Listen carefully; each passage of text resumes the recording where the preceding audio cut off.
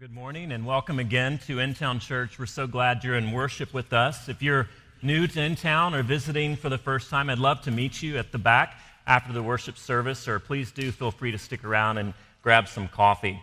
We've been going through a study of the Gospel of Luke, and we're now in chapter 20, and this is our Gospel reading. You can follow along in your bulletin with me as I read.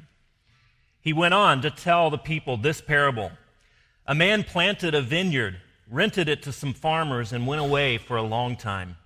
At harvest time, he sent a servant to the tenants so they would give him some of the fruit of the vineyard. But the tenants beat him and sent him away empty-handed.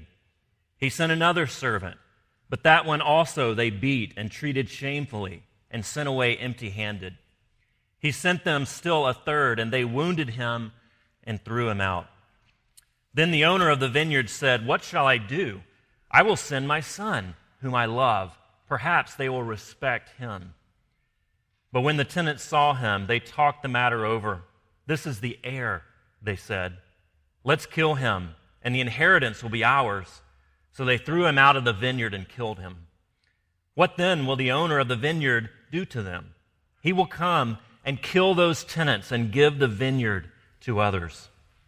When the people heard this, they said, "God forbid." Jesus looked directly at them and asked, "Then what is the meaning of that which is written? The stone the builders rejected has become the cornerstone. Everyone who falls on that stone will be broken to pieces. Anyone on whom it falls will be crushed."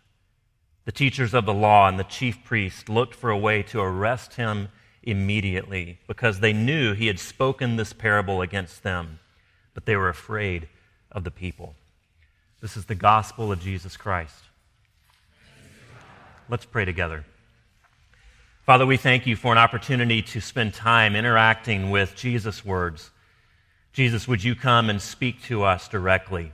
Would you meet us where we are, wherever we are on our journey of faith or exploration or belief? Some of us here have been a part of a church for a long time, and we're eager to bend our lives to your will and to what you want to do. Others of us are perplexed, confused. We don't know up or down, and we need you to be the stable stone on which we can stand. Others of us are here and surprised we're here. Maybe we haven't been in church for a long, long time or never, and we're looking for something that we can believe in, and maybe this is it. Jesus, would you show up to each of us, wherever we are, whatever our questions are, as you challenge us, as you teach us, as you instruct us. Let us each bend our will to you and take a step in your direction. We pray in Jesus' name. Amen. Now, there's lots of biblical imagery here, lots of allusion. There's lots of pieces here that have to do with various parts of biblical history. And this is a very historically particular text, a very culturally specific text happening at a very critical juncture in Israel's history. And much of what Jesus is doing has to do with passing judgment on the teachers of the law, passing judgment on those who had become Israel's leadership, and then giving that leadership to the others here in this passage. There's a lot that's very specific to a very narrow window of time. So how do we then take hold of it? How do we respond to it? Well, it's very relevant today when we realize that what Jesus is talking about, what this parable is essentially about, is ownership. That the tenants are walking around like they own the place. That the scribes and Pharisees are walking around like they own the place, and Jesus brings them an eviction notice. Now we're going to look at the way that the tenants operate in this parable, because the tenants are who Luke wants you and I to identify with and to wrestle with. The tenants relate to three key figures in this parable. They relate to the owner, the servants, and then the son. So it's the tenants versus the owner, the tenants versus the son, and the tenants versus the servants. So first of all, tenants versus the owner. There's a story that was told of a man in a Dearborn, Michigan restaurant where they make cars and where all of the major three are located. And he happens to bump into, in this restaurant, to Lee Iacocca, who at that point was the famous chairman of Chrysler, who had turned around the whole company. And he says, Mr. Iacocca, it's so great to meet you. What an honor. My name is Jack, and I'm having a business dinner over at that corner table with some colleagues. And it would really impress my friends if you would come over in a few minutes and say, hi, Jack, and just kind of act like you know me. So Iacocca good-naturedly agreed and waited a few minutes later, and he went over to the table and said, hey, Jack, how are you? And Jack then looked up and said, not now, Lee, we're busy.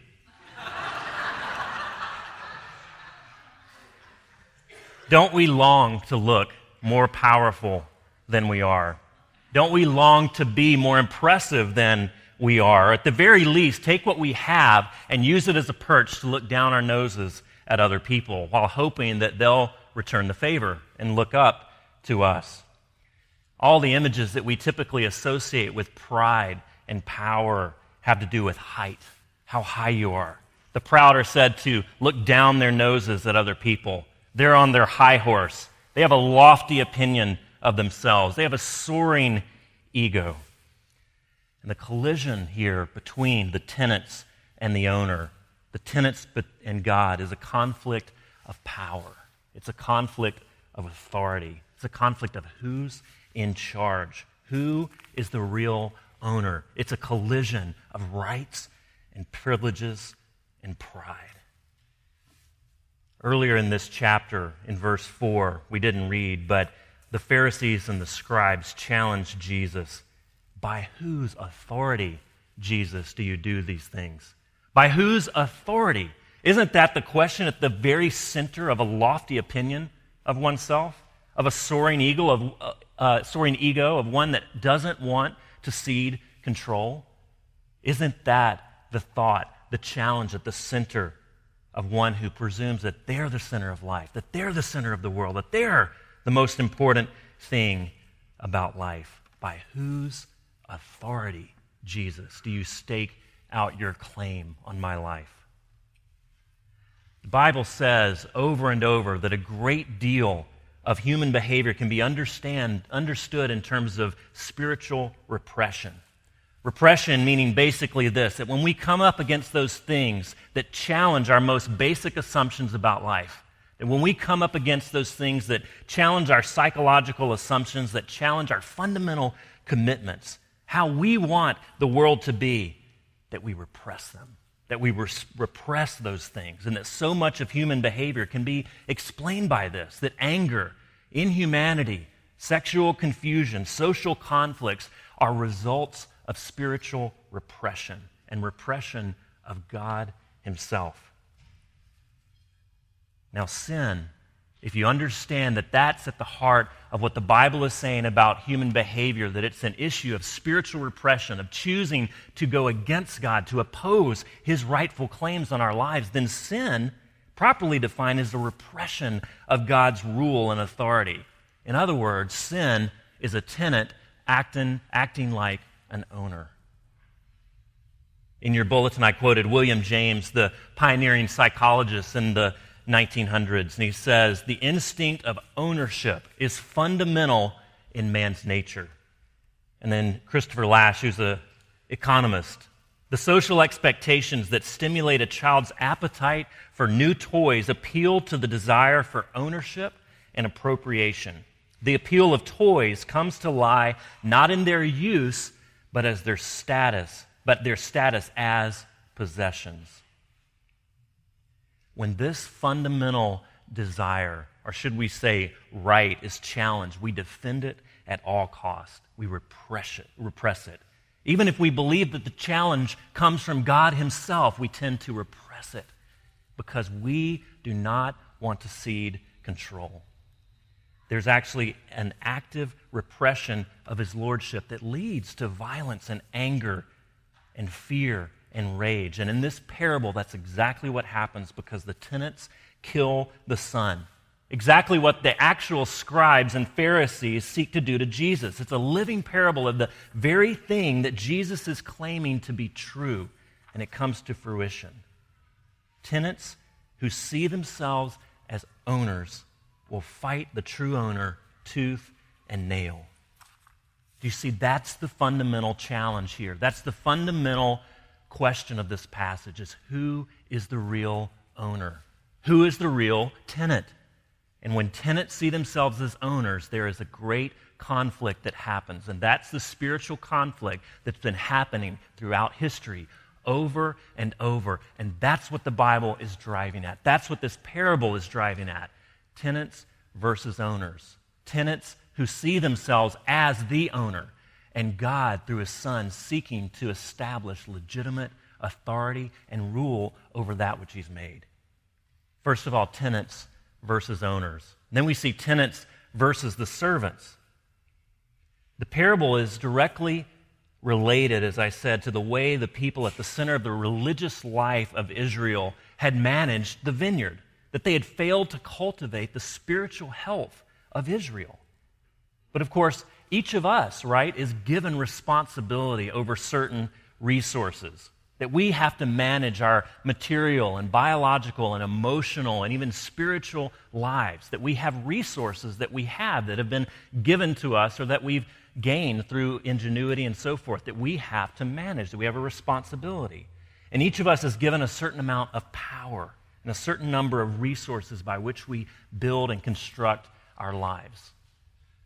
Now, people come to cities, people come to places like Portland to be part of something that's larger than themselves, and also to seek a name for themselves, to make a name, to establish a reputation and an identity. And they come to sort of creative class cities like Portland because of the opportunities for success are generally greater here in a concentrated way than outside of cities. So you move here.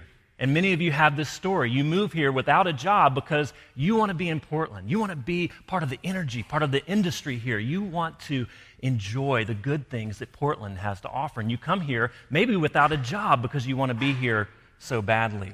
Maybe you sleep on a couch for a while. Maybe you share a house with 5 or 6 people so that you can pay your rent. But then there's some who break out of the pack, who actually become successful, who actually do make a name for themselves. And the way that they deal with success, the way that they deal with their new prosperity tells you whether they see themselves as a tenant or an owner. If they put distance between themselves as though of those that they've left behind, they're acting like owners rather than tenants. Because what do we want to believe about our success, about our prosperity? It's that it was our ingenuity. It was our creativity. It was our intelligence, not educational breaks, not breaks from the community, not that we grew up in a certain affluent situation that made it easier for us to excel, but it's us. We're tenants acting like an owner. How do they answer that question? By whose authority? The answer is me. By my authority, by my ingenuity, by my industriousness, I became successful. And so therefore we distance ourselves from those who are no longer like us, who don't have the same lifestyle opportunities. And of course, it's not just non-religious people that do this. At the center of the parable is very religious people who on a test will say, of course, God is the owner and I'm the tenant, I'm the manager, but they're acting like they're the owners and not the tenant.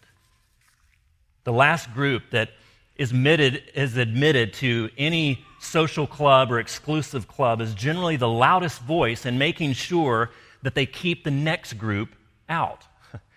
I went to college in a school that had a pretty vibrant Greek life, and so I rushed a fraternity like all the other guys did on my hall.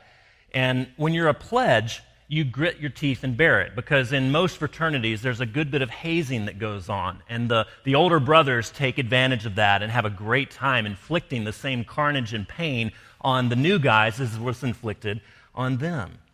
And you always want to do more than what was done to you. And so rituals have a way of escalating. Once you make it inside of the members-only society, you savor that new status. You want to make it harder and harder for others to be admitted, and you want to only let in the most distinguished, most accomplished, coolest, best-looking, smartest people, because what does that do? It elevates your own status. If you just let anyone in, then it diminishes and waters down what you had achieved by your hard work and by gritting your teeth through the hazing process. The very purpose of having a social club is to have a door behind you that you can close on other people. The Bible is consistent in talking about the fact that you and I are tenants, that we have been put here to manage God's creation, that you're tenants, not owners, but that the nature of the human heart is that we don't want to be tenants. We want to be owners. And there's that conflict again and again of people in the Bible that want to be owners, not tenants, and they put their arm and their hand up against God because we'd rather live by the illusion of independence and self-sufficiency. So when the messengers come, when the servants come, when God sends servants into your life to help you understand that no, you're a tenant, not an owner, they get beat up. God's servants come to tell us that our true condition is dependent and contingent. But what do? We diminish, we dismiss, we push away, maybe we even get violent with those servants and messengers. So a parent is given to you by God to help you understand these things, to show you and tell you about what life is truly like. And they help you see that you are a contingent, dependent person, not completely self-sufficient. But you see, parents aren't perfect, and so we tend to say, oh, but that's just them. And we dismiss the core message that we get from them, that which touches us very close and challenges our most fundamental presuppositions we dismiss. Maybe it's a church. Maybe you've had an experience with a church where you've been pinned to the wall, that you've seen something that you kind of sense is real and valid, but you don't like it. It pins you against the wall and it holds you there. But see, churches aren't perfect either. And so it's easy to say, oh, but that's that church. I'm going to go find a different church who maybe won't challenge me in that same way. And so we go from church to church, avoiding the real issue that we should be there to begin with. Life itself is a messenger, is a servant, because it will never let you believe fully that you're the owner. And when we bump up against that reality that I'm a tenant, not an owner, what do? We try harder.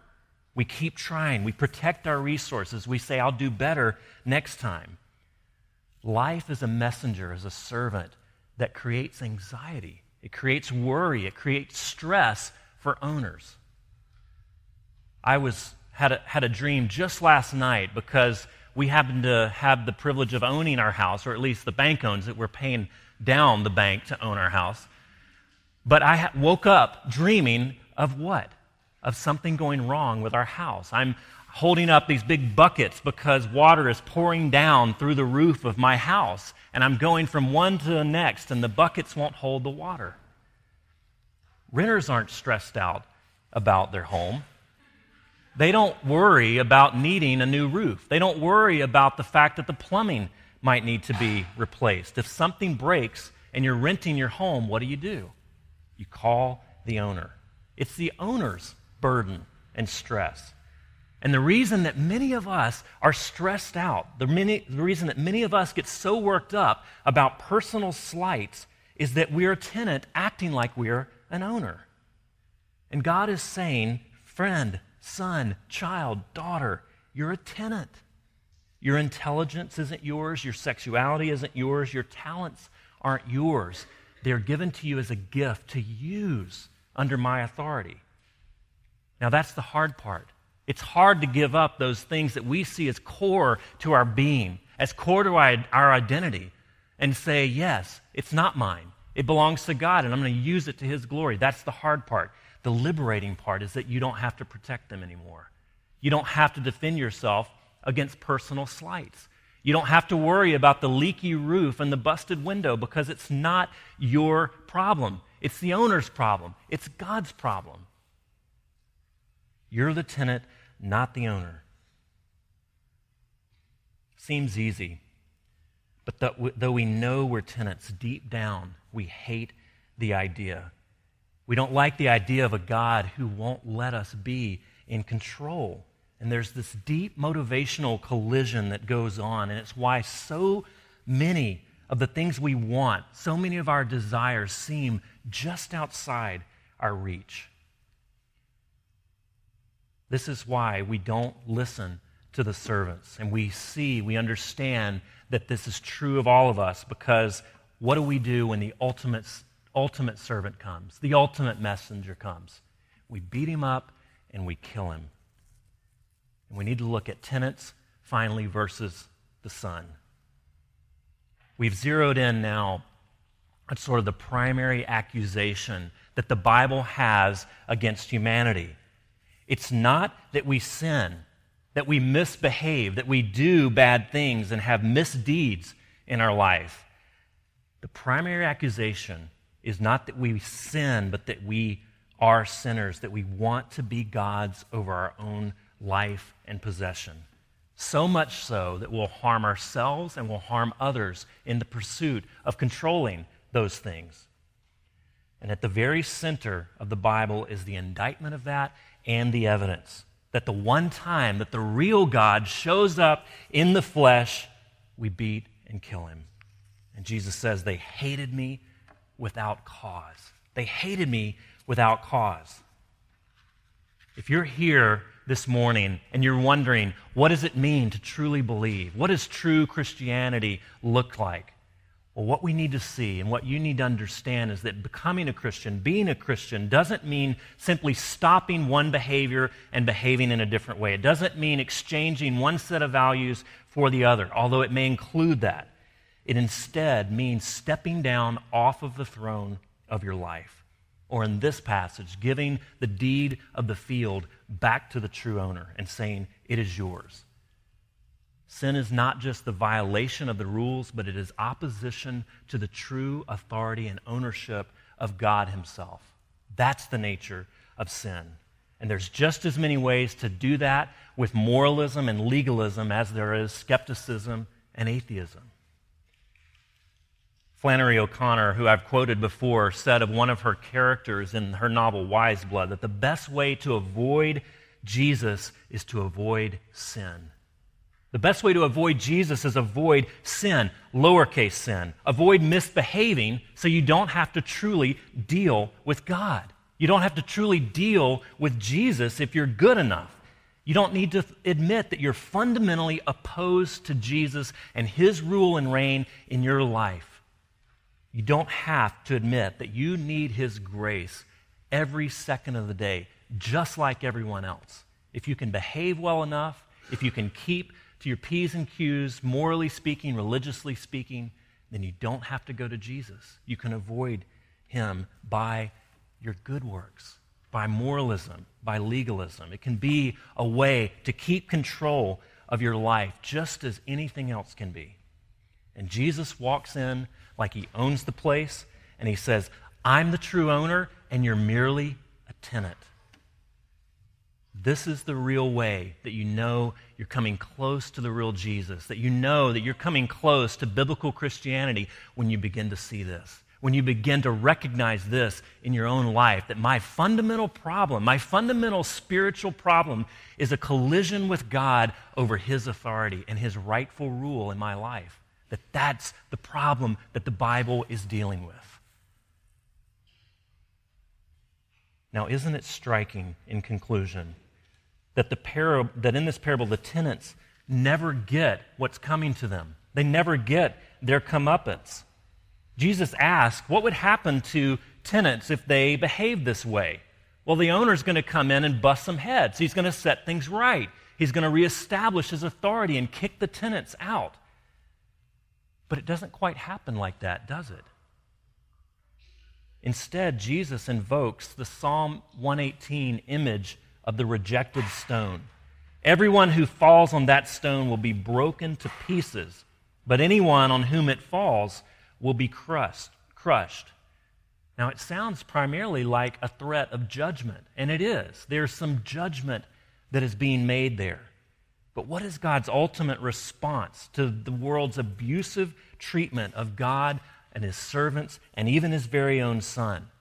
It's not a full frontal assault of revenge, but it's an immense sacrifice of God himself, of the Son coming to die for the very ones who beat and kill him. God doesn't just send one messenger, but he sends many. He continues to send messengers. He sends servants, and then he sends his own son. He keeps pursuing. He keeps pursuing, and long about the time that you expect Jesus to finally say, okay, now my dad's going to come in here and rough you guys up. I've had it with you. I'm done. Instead, he says, in essence, I will lie down and die for you as the rejected stone.